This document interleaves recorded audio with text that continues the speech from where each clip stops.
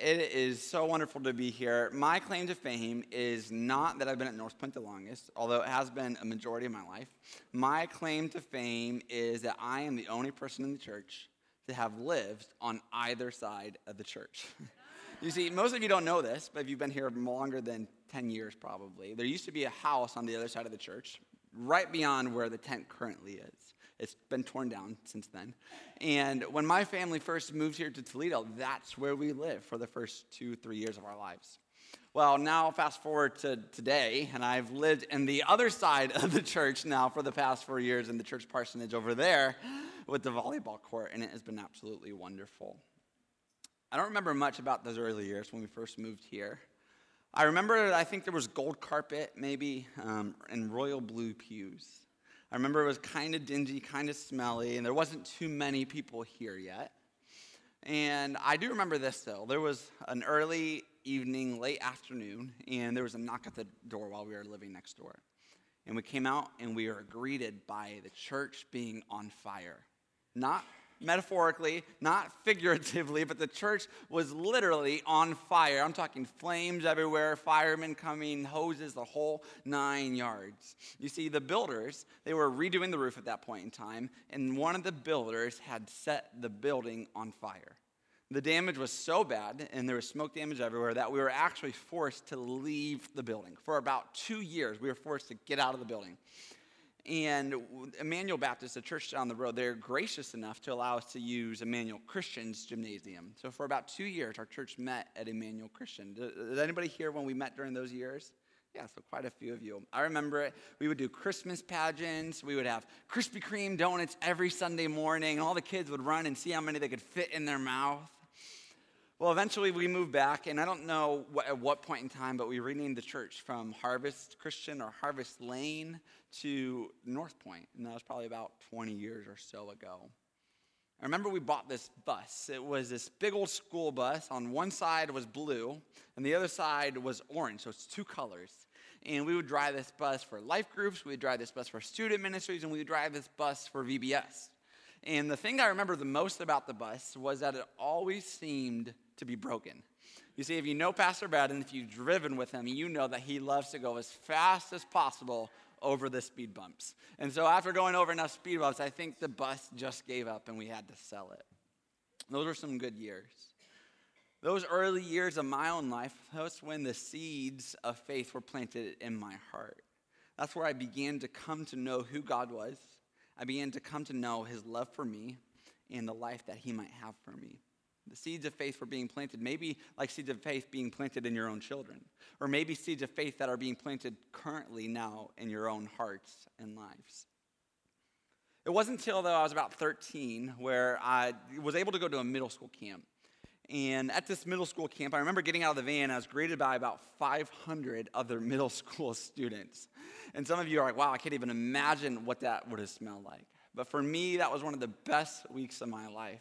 I have a picture of myself when I was there, about 13 years old. It's a little dark, but I got this long Justin Bieber hair, and I had this SpongeBob hat. And you can't tell, but on the bottom of the SpongeBob hat, I had a bunch of signatures from all of my friends. I had about 13, 14, 15 people go ahead and sign, and maybe even put their number so that we could stay in contact. Well, that wasn't the best part of the week. The best part of the week was actually this was a week where I decided to follow Jesus Christ.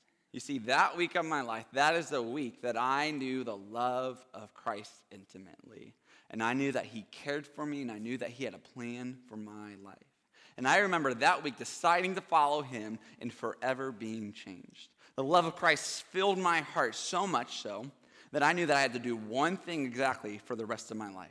I knew that I could do nothing else but commit my life to telling other people about the love of Christ as well, so that they too might know his love.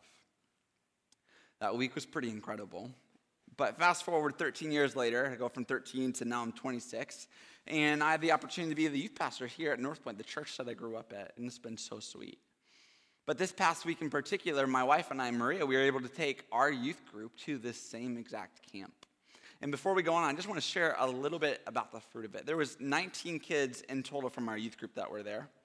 And it was so much fun. I have quite a few pictures. At this camp, we were able to play Gaga Ball. We were able to play Nine Square. We were able to play, that's a gel blaster game, like a little paintball type thing, but little water orbs. We were able to swim, hang out in the pool, have lots of ice cream. I don't know if you can see, but he's double fisting chocolate ice cream cones. And it was just an absolute blast. We had the time of our lives. But as much fun as it was, neither my wife, Maria, or I were prepared for what God was going to do while we were there. This is another picture I can't help but describe.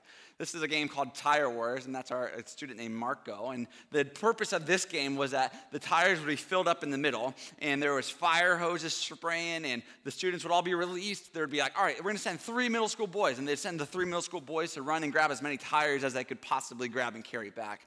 But all the while, they're running through mud, and they're falling head first, and everyone's fighting for a tire. It was pretty incredible. But more so incredible than that, neither Maria or I were prepared for what God would do in the lives of our students that week. And I just want to share a little bit of the fruit. So out of the 19 students, you see, at the end of every night, we would have a wrap time. After the sermon and the worship, our youth group would come together, and we get to sit in a circle, and I'd ask the students, hey, what's maybe one thing that God was speaking to you? That's a good question to ask yourself. Or, hey, maybe what was your favorite part of the worship and the message? Or, hey, what's one thing that you want to share? And I would constantly ask the questions, and my encouragement to the students was, hey, I just want to challenge you to take one step of faith closer to Jesus while you're here.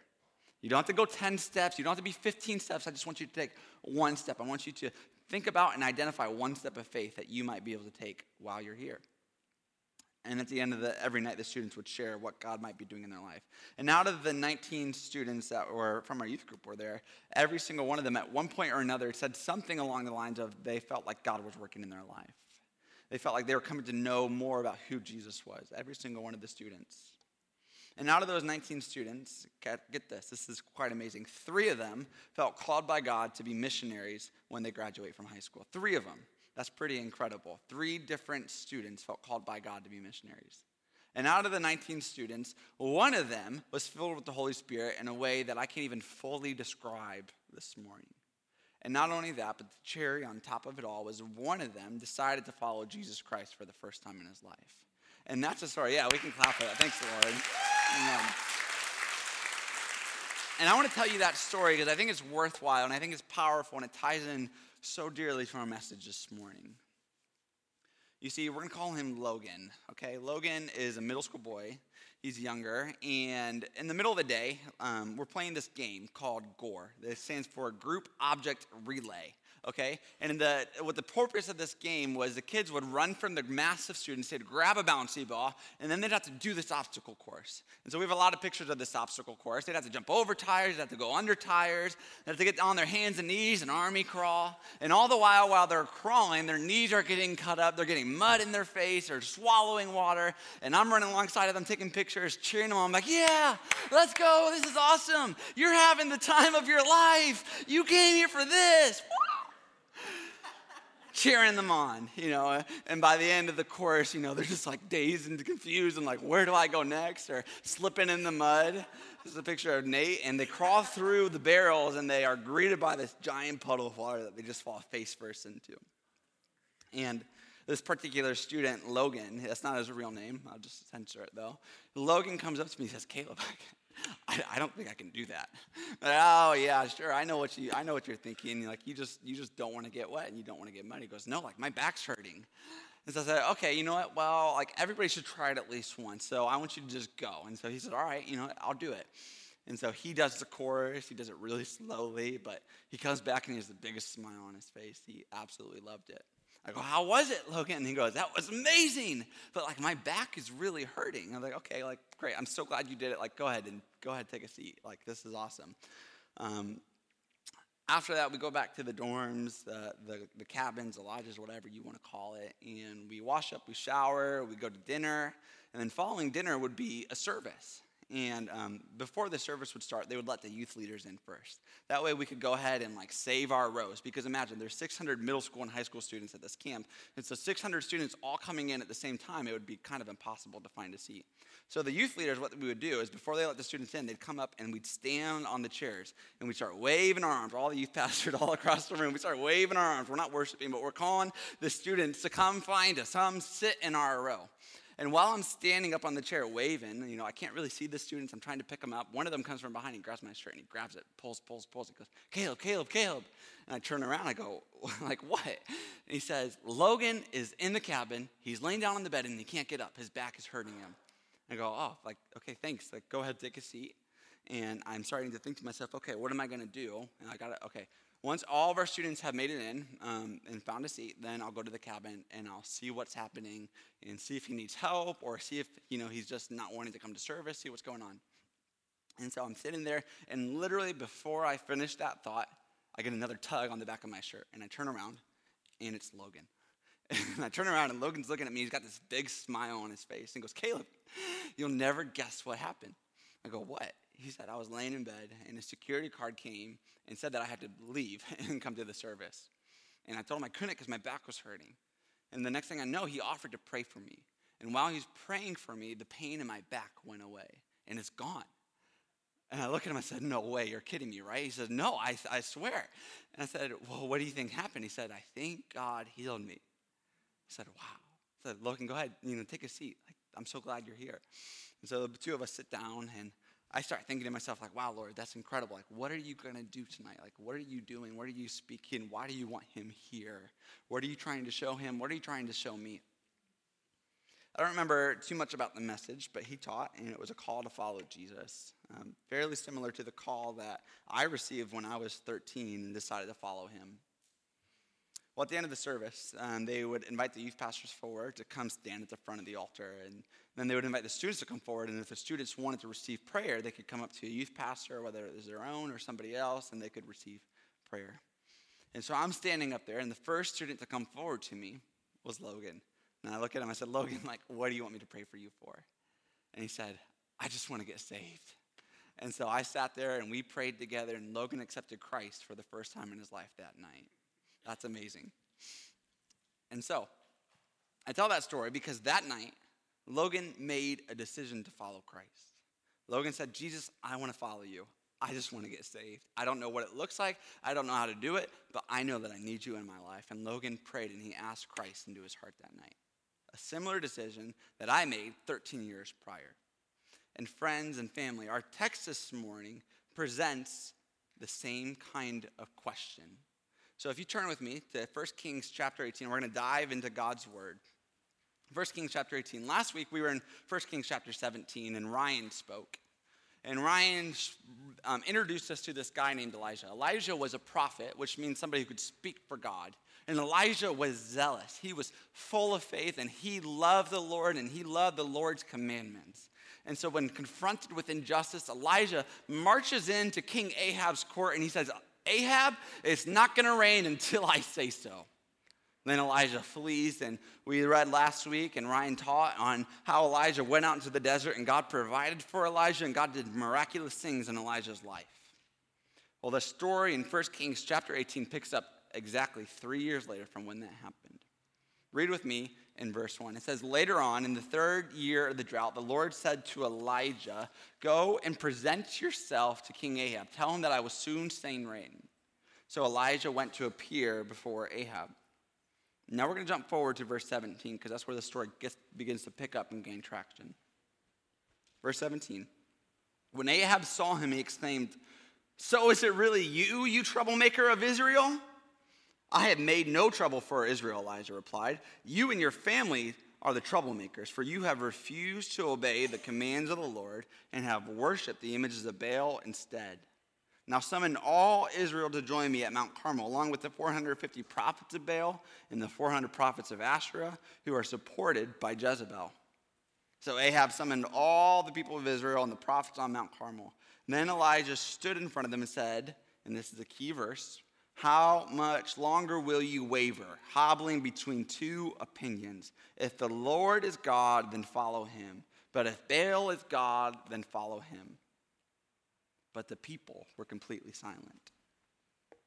So the people of Israel at this point in time, they go back and forth from worshiping Baal to worshiping God. They say, Baal is God. No, Yahweh is God. No, we're going to trust in Baal for our crops. We're going to trust in Baal for our harvest. But then we're going to come over here and also fulfill our religious duties. They were living a double life. So Elijah challenges them, and he presents this question. He says, choose this day who you will follow. If Baal is God, then follow him. But if Yahweh is God, then follow him, the God of Israel. The people are silent. So now what Elijah does is something interesting. Elijah challenges the prophets of Baal and Asherah to a duel of some sort. He says, okay, here's what we're going to do. You're going to build an altar with stones and then put wood on it and a bowl. And I'm also going to build an altar with stones and then wood and then a bowl on it. But here's the thing. We're not going to light either of the altars on fire. What either altar lights on fire, that is how we will know who the true God is. And so he lets the prophets of Baal and Asherah go first, and they start whooping, and they start hollering, and they start crying out to their God for the first part of the morning into the late afternoon. And it says there was no sound, there was no reply. And so I love this. At that point in time, Elijah begins to kind of challenge them. He says, hey, maybe your God's sleeping.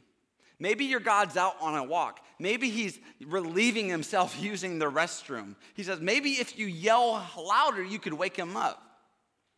I love what the text says in verse 28. It says, so they shouted louder, and following their normal custom, they cut themselves with knives and swords until the blood gushed out. They raved all afternoon until the time of evening sacrifice, but there was still no sound, no reply, and no response. You see, Baal, this false god, was absolutely powerless to show up. Why? He was lifeless. There was no life in worshiping Baal. There was nothing to be found there. And when put to the test, he was not able to produce fire. And so Elijah says, okay, now it's my turn. Elijah's there. He's not with 450 other prophets, but he's there by himself. And so what he does is he gathers some of the people of Israel. He says, hey, come and help me. And he has them rebuild the altar. It's interesting that the text says that because they had to rebuild the altar, it implies that the people of Baal and Asherah, while they were worshiping, while they were raving, that they tore down the Lord's altar. And so Elijah has the people of Israel rebuild the altar, stone by stone, put the wood back on. And then he says something interesting. He says, dig a trench around the perimeter of the altar. Why a trench? Or maybe a moat? Elijah's next command to them is he says, hey, fill 4 jars of water. And I want you to take those 4 jars of water, and I want you to dump it over the wood. People would begin to do it, and they're probably looking to themselves like, is this guy crazy? The wood's soaking wet now. Elijah says, do it 2 more times. The Bible says that the wood was so wet that actually the trench around the altar was overflowing with water. It's soaking wet, like a fresh thunderstorm had just rolled through. And we pick up now, I think in verse 36. The wood's soaking wet, the water's running over. And it says this in verse 36, at the usual time of the offering of the evening sacrifice, Elijah the prophet walked up to the altar and prayed, O Lord, God of Abraham, Isaac, and Jacob, prove today that you are the Lord God in Israel, and that I am your servant. Prove that I have done all of this at your command. O Lord, answer me. Answer me so that these people will know that you, O Lord, are God, and that you have brought them back to yourself. I love that verse right there, that God, you have brought the people back to yourself. That's a powerful phrase. Verse 38, immediately the fire of the Lord flashed down from heaven and burned up the young bull, the wood, the stones, and the dust. It even licked up all the water in the trench. And when all the people saw it, they fell down on the ground and cried out, the Lord, he is God. Yes, the Lord is God. Friends, salvation is here. And that is a call that I want to echo Elijah's call. Choose this day who you will follow. It's time to make a decision. It's time to stop flipping back and forth from following this philosophy for your life to following Jesus's for your life. It's time this day to make a decision. Friends, I want this for you. I want this for our community. I want this for your children because I've seen firsthand, I've experienced the life-changing transformation power of the gospel. In Elijah's day, fire that fell from heaven was a witness, power, and testimony that the Lord is who he was. God proved himself on that day. In the day of Jesus Christ, God proved himself who he was by raising his son from the dead. And friends, today God is still calling us back to himself, proving to us who he is. That night that Logan accepted Christ as Savior, when we were sitting in our wrap time, that time where everybody could share, I had Logan go ahead and share last about what God had done in his life that night. And as we get to him, Logan shares that he accepted Christ for the first time, and all the students start clapping, and we're all filled with such joy. We know that God had just done a miracle, that he had called one of his children back to himself. And then Logan says this, and I'll never forget these words. He says, I finally feel like I belong somewhere. This isn't coming from an 18-year-old. This isn't coming from a 25-year-old, a 40-year-old. This is coming from a 13-year-old boy. So you know it's true when he says it. He said, I finally feel like I belong somewhere. And that's the call of salvation. Salvation is call to come and belong. Come and experience life that God has for you. And how do I know this to be true? Because not only did Logan accept Christ, but guess what? I preached the same message an hour ago, and someone came forward and said, I want to receive Christ today. So at the end of service, we'll give you another opportunity to come forward and receive prayer and accept Christ. If Christ is pulling on your heart, you know, I've never made a decision to follow Christ, and I'm ready. I want to follow him. I want to commit my life to him. But guess what? This message is for everybody in this room. It's not just for the people that have never decided to follow Christ and God's speaking to you, but the message is for everybody in this room. You see, following Jesus and believing in him and being set free, that's only the first part of the gospel. There's actually a second part of the gospel that we don't talk about enough, and we don't live enough, and we don't experience it enough. You see, when we follow Jesus, when we believe in him, we're set free, but also, when we follow Jesus, we are transformed by the Holy Spirit. And I want to come back to that, what it means to be transformed by the Holy Spirit. But before that, I want to define the word salvation, because that's the word that we're talking about. So what does it mean to be saved? Okay, so I've asked a few questions. The first one is, what is salvation? And I let Scripture speak for it. Let us define what Scripture says about salvation. In Romans chapter 1, verses 16 through 17, Paul writes this, For I am not ashamed of this good news about Christ. It is the power of God at work, saving everyone who believes, the Jew first and also the Gentile. This good news tells us how God makes us right in his sight. There it is. What is salvation? Salvation is the good news about how God makes us right in his sight. Okay? Well, who is salvation for? That's the next question you should be asking yourself. Who is salvation for, and why do we need it? Romans chapter 3, verses 22 through 23. These are good to write down, maybe to come back to. Paul writes again, he says, we are made right with God by placing our faith in Jesus Christ. And this is true for everyone who believes, no matter who we are. Who is this true for? Everyone. Verse 23, why do we need salvation? For everyone has sinned. We all fall short of God's glorious standard.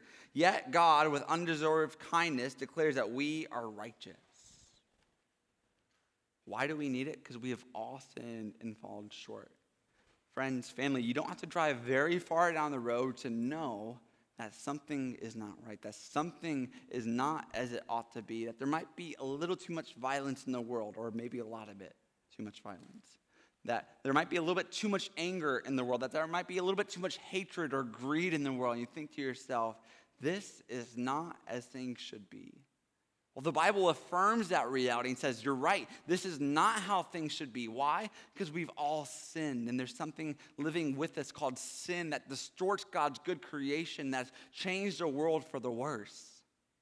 And so because we've all sinned, we all need salvation. And so the next question is, well, how do we receive salvation? And I love this verse. It comes from Acts chapter 2, verses 38. You see, when Peter was preaching one morning, he was preaching a similar message about Jesus Christ. And then the people were cut to the heart. So they said, what must we do, Peter?